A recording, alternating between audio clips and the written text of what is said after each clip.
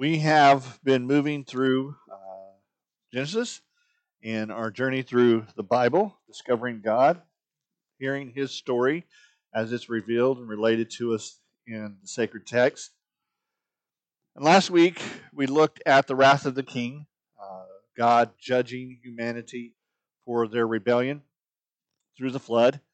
But also we noted that wrath was not His final message. It wasn't His final response.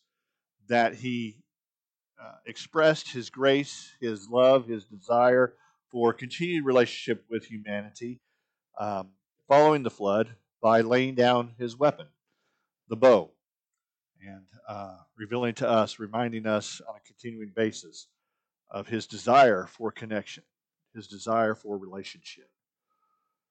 As we pick up today, we pick up immediately after the flood, and in Genesis chapter 9, verse 1, God gives a command to Noah and to his descendants. He tells them to be fruitful and to multiply, to fill the entire earth.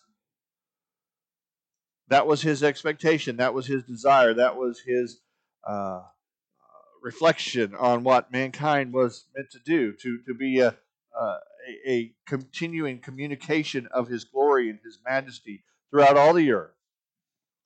But in Genesis 11:4, we read that mankind still has a lot to learn.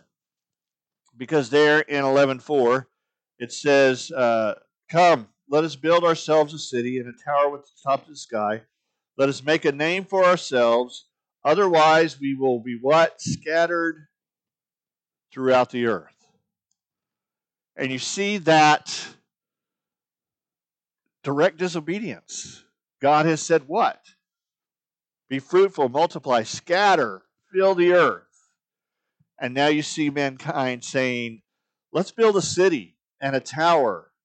And let's accomplish these things so that we're not spread throughout the earth. A direct affront to God's desires. And God steps forward in judgment at that time, and He confuses the tongues. And in so doing, separates mankind into various nations so that they what? So that they fill the earth. He is king indeed.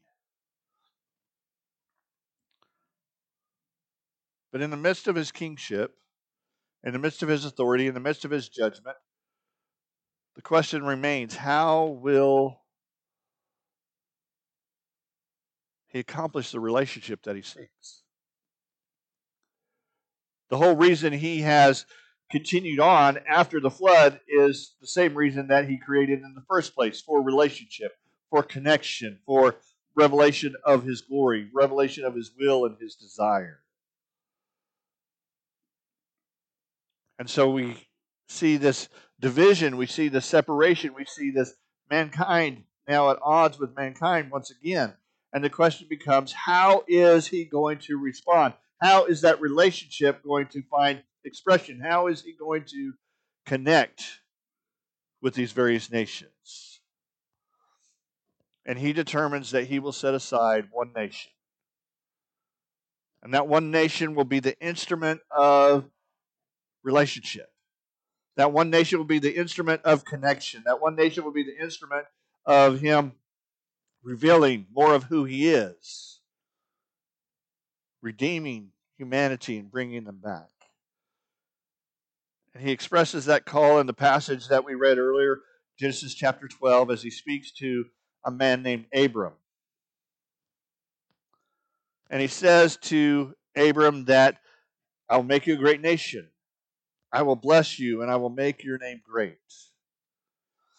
And it's in that moment that we see the plan of the king. We see that through this particular nation, through this particular group, He's going to redeem humanity.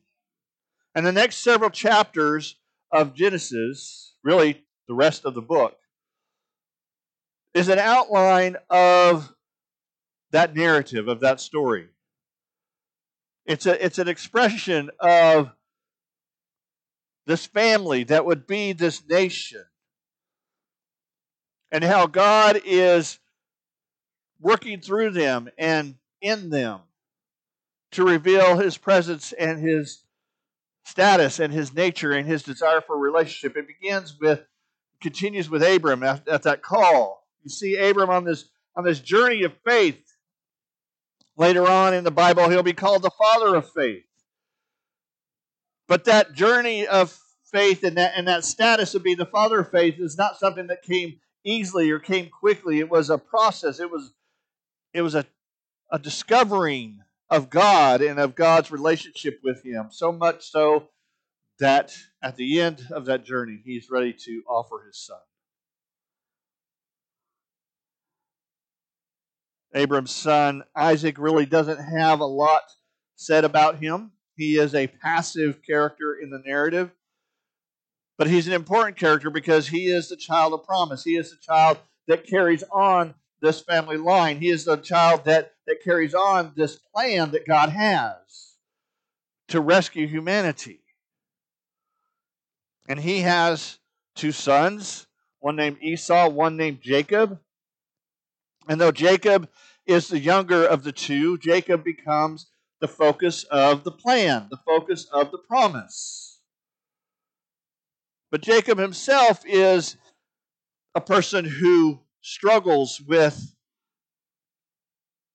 worshiping God, with following God, with listening to God, with knowing what God wants him to know and to understand. And his journey takes place through a lot of lies and deception and manipulation. But ultimately, he meets God, and they have this encounter, this wrestling match, as it were, where God was not seeking to win a wrestling match, but to change a life. And in that night, in that encounter, Jacob's name is changed from Jacob to Israel. And you begin to see that it's not just this singular family path we're going on. We're moving now into a national reality. The plan's beginning to play out. He's beginning to connect with neighbors. Not always in a positive way, but we're beginning to see this interaction. Jacob, through a series of events, ends up with 12 sons and one daughter. And one of those sons, Joseph, becomes a part of the focus. Another son, Judah, is an additional part of the focus of God's plan for redemption. But Joseph serves the role of the purpose of getting the family connected with even more of the world as he is sold into slavery by his brothers and ends up down in Egypt, where he rises to second in command of all Egypt. Because why? Because Yahweh was with him. The text tells us repeatedly. And in this moment, in this interaction, you see this playing out of God's plan to bless the nations around Israel. What he predicted, what he promised to Abraham, plays out in the life of Joseph. Egypt is rescued. Egypt is saved. Egypt is delivered because of the family of Abram. And you see these first fruits, you see these first glimpses of what God is trying to accomplish. Now, this morning, in looking at these stories and looking at what we're to take away from them in terms of what God is doing with each of these individuals, I've chosen to focus in on the testimony of Abraham, of Jacob, and Joseph. And I'm simply asking the question: if Abraham and Jacob and Joseph were standing here with us today, and we asked them, give us your testimony, share with us your story, what would they say to us? What would they communicate to us about this king? What would they communicate to us about God that helps us in our journey, that helps us to see God's plan, that helps us to see God's purpose for not just Israel and not just the descendants of Abraham, but for all of humanity?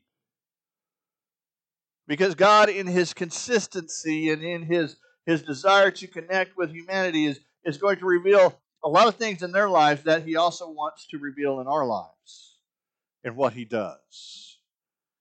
And so let's take that journey just a little bit. Let's start with Abraham's testimony. And Abraham's testimony can basically be boiled down to the king's plan is for growth. Growth as a person, growth as an individual, growth as a people. And I think the first thing that he would tell us is, I didn't always see it, but he was always in the process. The whole story begins with God coming to Abraham and saying to Abram and saying, I want you to go to this land, this place, this distant area, hundreds of miles away. And I'll tell you when you get there. And Abram, in faith, as an expression of that, takes that journey.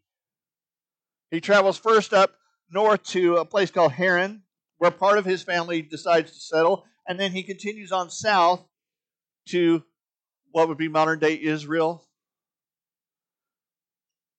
to a place called Beersheba. Now the text tells us in chapter 12 that verse 10 that when he gets there, he gets to this promised land, there's famine in the land. It's dead. And I think Abram would tell us that was surprising to him. Because he had listened to God. He had gone where God had told him to go. He had gone where God had revealed his will and his desire for his life to be. And he gets there and it's dead. There's nothing good about this.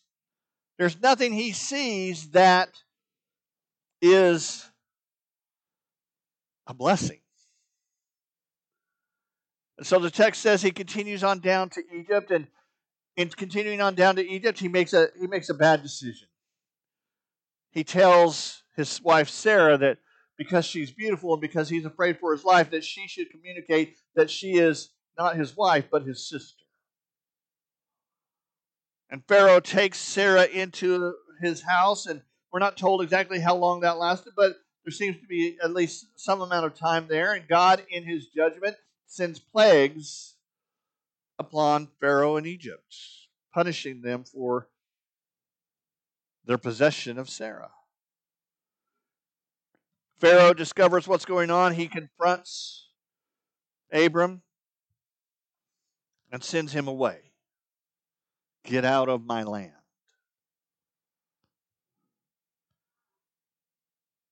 And so you have the story unfolding, and it's not what Abram expected. It's not what he envisioned. But in chapter 13, verse 2, it says, Now Abram was very rich in livestock, in silver, and in gold. This is the first time that's been mentioned. And all the things that we know about Abram and all the things we've known about his past and his journey and his history, this is the first time that he's been mentioned as wealthy.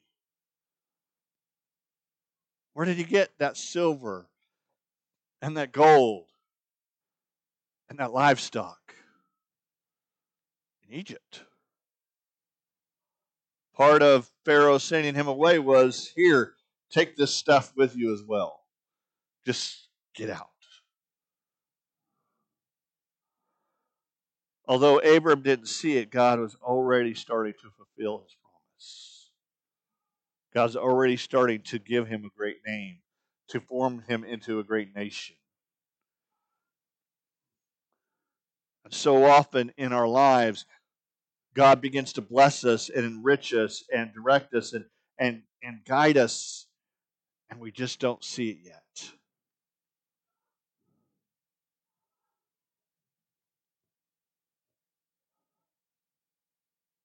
And so I think a second thing that Abram would tell us is that I didn't always get it right, but he never let me go. Abram made a lot of mistakes. His journey of growth and understanding of God is really almost like a roller coaster. Mistake in Egypt, then the very next act, he has this interaction with Lot where he gets it right. Then he has his interaction with this individual named Melchizedek that he gets right, and then he gets it wrong. And then he gets it right again, and then he gets it wrong.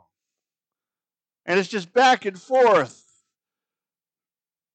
vying for his own safety and his own protection and standing up for God and God's will and God's desires. And I think that's a lot of our journey. One moment we'll get it right. We'll stand for God. We'll stand with clarity. We'll stand with conviction, with integrity, and with passion, and we'll communicate who God is to the world. And the very next moment, we'll turn into ourselves and be selfish and protect ourselves and seek to work these things out on our own. But I want you to notice that in Genesis 15 and Genesis 17, God comes in both those chapters and he renews the covenant. He re-expresses the covenant that he's made with Abram. He says, let me just remind you of what I'm doing and what I'm about and where this is all going. Yeah, you made this mistake with the Pharaoh. You made this mistake with Sarah and Hagar. You made this mistake with these others, but I want to let you know I haven't abandoned you. The covenant is still intact. I'm still very much here with you. And just so you understand, let me give you a few more hints or steps in terms of the character of this covenant and what it looks like. And let me remind you that my covenant's not just with you, it's also with Sarah. Chapter 17, as God renews the covenant there, he tells Abram, he says, this child that I'm going to give to you one day, it's not just going to be your child, Abram, it's going to be Sarah's as well. And you see God's patience of bringing this clarity to this man, even as he makes these mistakes, even as he makes these choices and has these successes. God steps in and renews and refreshes and restores that covenant.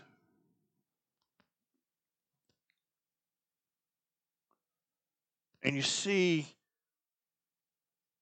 the growth beginning to happen. The whole story is about a transformation of Abram's priorities. We'll come back to that here in a second.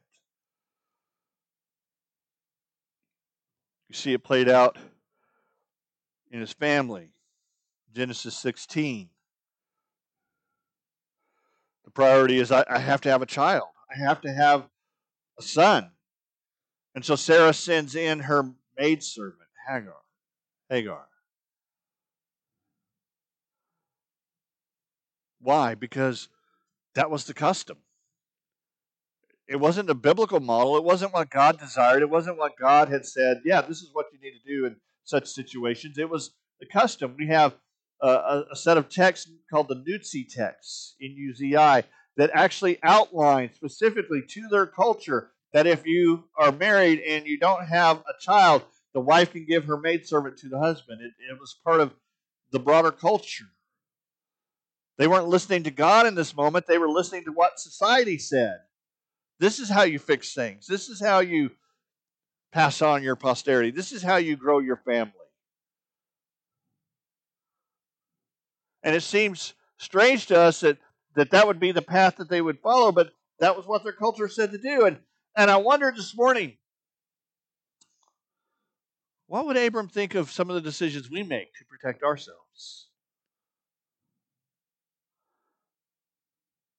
What would he think of the family that embeds itself in entertainment or sports to the degree that they begin to ignore God's plan and God's purpose in their life?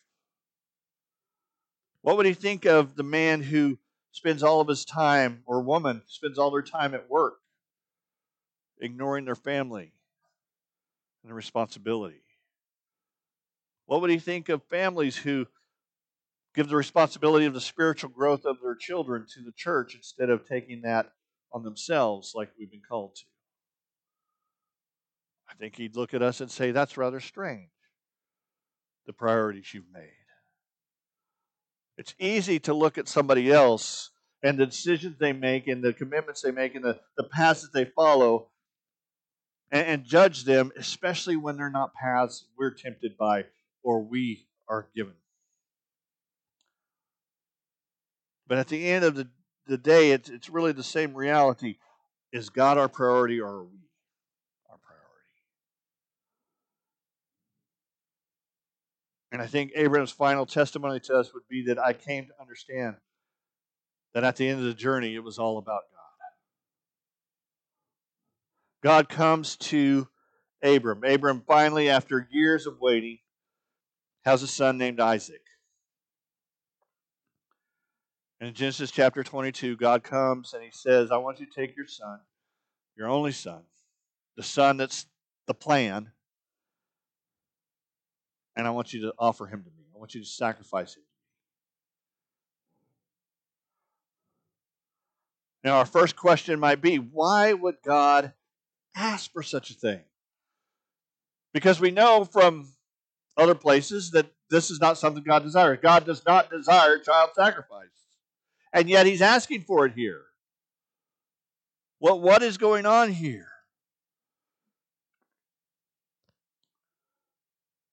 We need to understand that testing in Scripture is designed to teach us, to show us what obedience looks like. That it's not a robotic response, but a heart issue.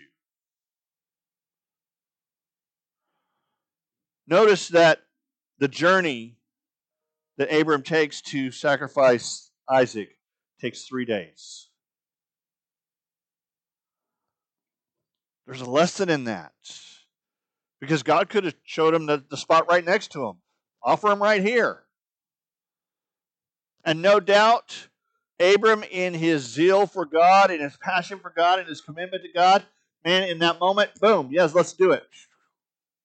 Doesn't even have to give a second thought. And I think sometimes that's how we imagine our faith, our relationship with God, that God gives us some command and we don't even have to give it a second thought. We can just, boom, let's do it. But sometimes God calls us to the 3-day journey. 3 days of walking with his son by his side, knowing where they're going. 3 nights or 2 nights of laying there, looking up at the stars and the numerous stars that are up there, knowing that God had promised that he would have descendants that numbered in the stars like that, but knowing he's on his way to sacrifice the one descendant he has. 3 mornings of getting up and saying, yeah, we got to push on this journey to where God's showing me. And it's in that journey, it's in that 3 days that we see the increased commitment. We see sincerity. We see growth. We see Abram able to express his faith in a concrete way. Potential faith is now giving way to realized faith. It wasn't just a son that God was asking for. It was every promise that God had ever made to Abram. Every single promise God had made to Abram was embodied in that child. God wasn't just asking for a child, he was asking for everything.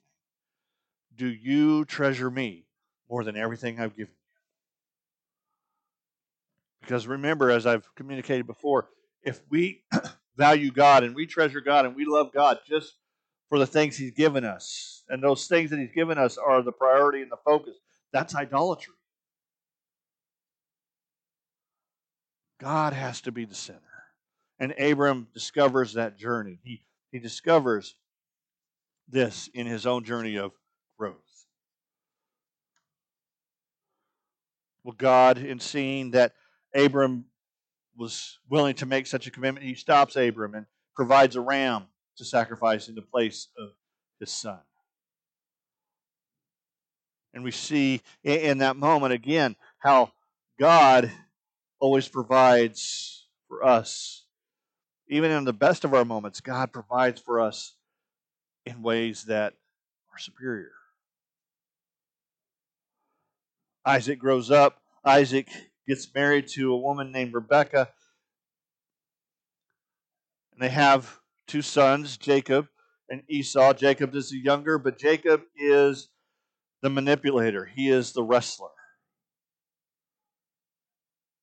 And I think if he were here today to give his testimony, he would tell us that the king's plan changes lives.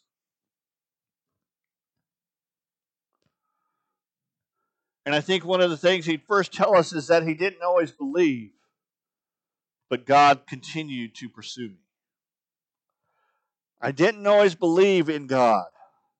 And here's the thing about Jacob. Jacob grew up in a faithful home with parents who worshiped the true God. Jacob was 15 when Abraham died. So he knew his grandfather, at least for 15 years of his life. Jacob had that leg up. Jacob had that knowledge and that information and that truth at his disposal. And yet, as we see his life begin to play out, he has no faith of his own. Even seeing the mighty things that God had done, he doesn't commit. Genesis 28, as Jacob is having to run from his house because he has betrayed his brother. He's manipulated the situation so that the blessing and the monetary wealth that should have been his brother's is now his. He's lied and he's cheated and he's deceived to that end. And so he's having to run. And as he's running, God meets him at Bethel. And God reveals to him his will and his desire. He tells Jacob, you're the instrument of my plan. You're the one that I'm going to work all this through. I'm going to bring you back to this land one day. And Jacob's response is, if you do that, then you can be my God. But right now, you're not. Right now, you're not my God. He doesn't acknowledge God's place. And we need to understand that sometimes that's the journey that our children are on. You raise your child in the way they should go. You raise your child with an understanding of God and appreciation for God's ways and so forth. And they choose to go some other direction.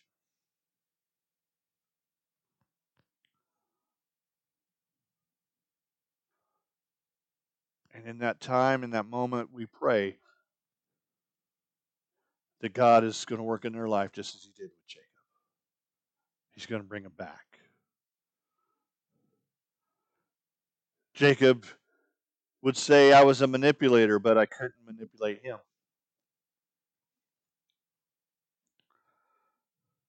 You see him tricking his brother Esau. You see him tricking his father-in-law, Laban. Even going to extremes in Genesis 30 of practicing ancient magic, contrary to God's laws and God's principles and God's ways.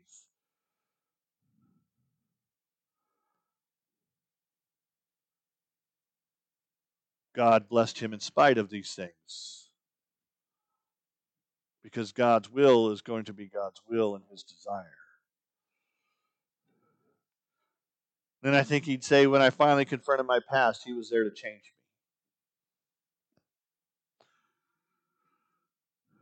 Jacob finds himself in a situation with his brother Esau ahead of him, coming to meet him, and his father-in-law Laban behind him. People that he's manipulated, that he's cheated, that he's now confronted with all these actions. And God steps into that moment, and they have this wrestling match.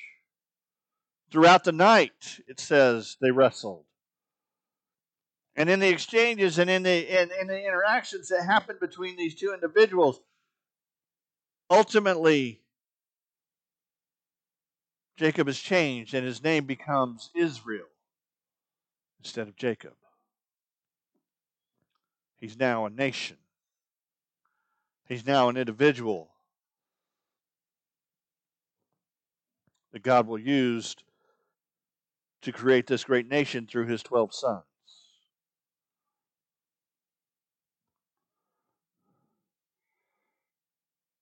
His youngest son, or not his youngest son, second to youngest son is named Joseph. Joseph is his favorite. He gives Joseph a coat to designate his favorite status. And Joseph is a dreamer. He has visions. And one of the visions he has is that one day his father and his brothers would bow down to him. And Joseph, being young and impetuous and probably just a little bit arrogant, shared that with everybody. One day y'all are going to bow down to me. And this instills in his brothers all the more anger. They were already angry at him because of his father's favorite. Now he's saying these sorts of things, and they have to deal with them. And so they sell him into slavery, into Egypt. And I think if Joseph were talking to us today, he would say that the king's plan will not be thwarted. God's plan for Joseph, God's plan for Israel is not going to be stopped because of his sinfulness, because of his brother's sinfulness. I think he'd tell us that the promises of God are not his to determine how they should work out. Because he had these dreams, he had this vision of his brothers serving him. And you see that dream, you see that vision, you see that thing. Joseph understands this is his future. But what Joseph doesn't see is that to get to that point, he's going to spend 13 years in slavery and in prison.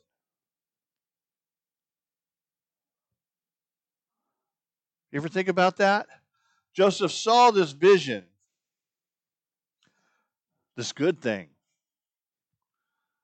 And he was quite pleased about it. He shares it with his brothers, with his father, with others. But what he didn't realize was that to get there, he's going to go through 13 years of slavery and prison. Too often in our thoughts and our hopes, and maybe things God's laid on our heart, things calling that God has given us, all we see is that calling. We don't see that sometimes to get to that calling, sometimes to get to that place, sometimes to get to that location, we have to go through some very deep valleys of life.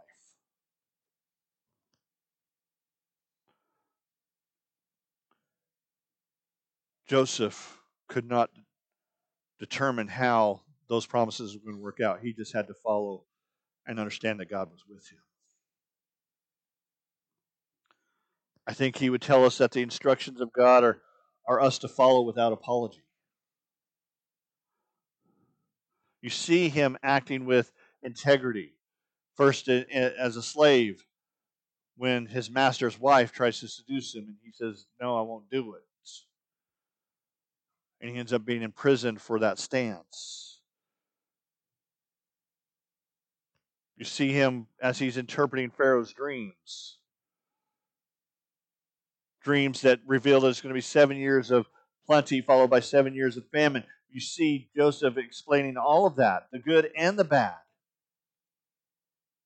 Not just the good part. Pharaoh, I just want to share with you the good thing. He shares all of it. He stands in integrity before him. And he understands that these are instructions from God. This is a plan from God, and so I'm going to follow that without apology.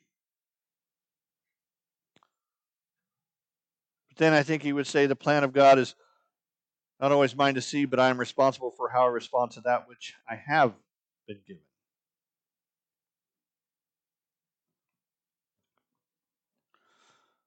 Through the slavery, through the imprisonment, God eventually brings Joseph to second in command of all of Egypt.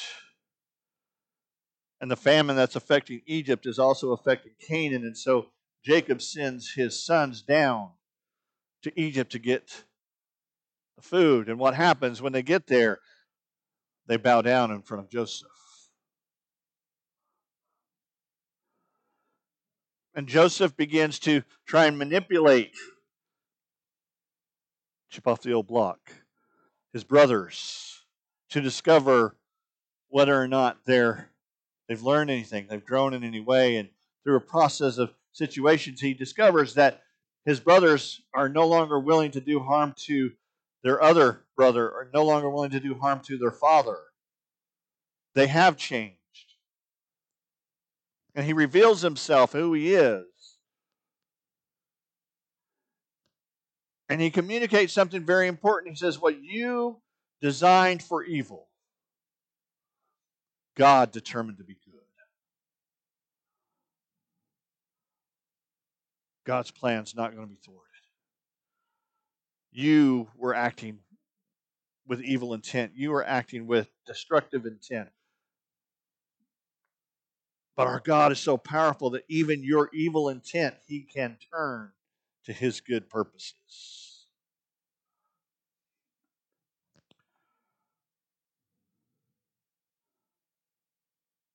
He appreciated the journey in hindsight. I'm sure when he was enslaved and when he was in prison, he wondered what was going on. But at the end, he could see it was part of God's plan. And with his brothers and with his father all around now, his father now blesses them, sets apart his other brother Judah as the leader of the new nation, and acknowledging Joseph's work and journey by giving him mention of the two, what would become the two largest of the tribes.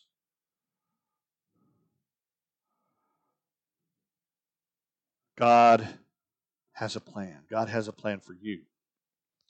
God has a plan for this church. God has a plan for this world. And at the center of that plan is His Son, Jesus. And if you're here this morning and you don't have a relationship with Jesus, God's plan, God's desire for you is to submit, to respond, and to enter into that relationship.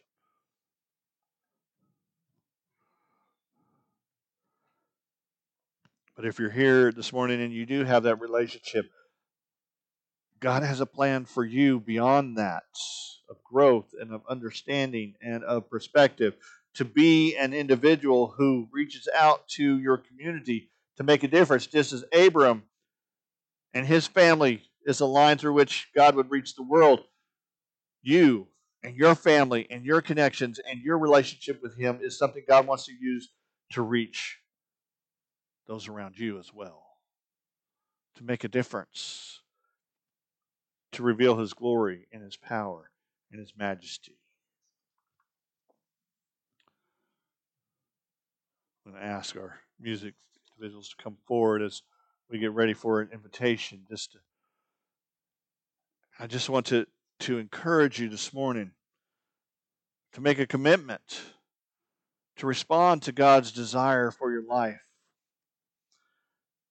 to see that God's plan is for your growth, to see that God's plan is to change your life, to see that God's plan will not be thwarted, will not be stopped,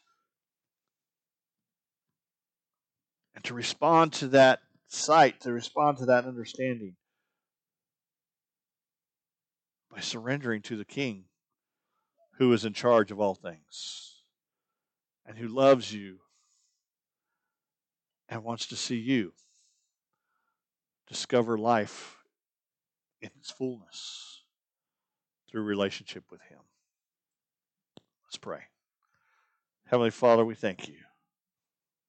Thank you for each person here. God, I pray that if there's anyone here who does not have a relationship with you, that you would draw them in this moment. They would understand that need, that desperate need for salvation, for hope, for a future.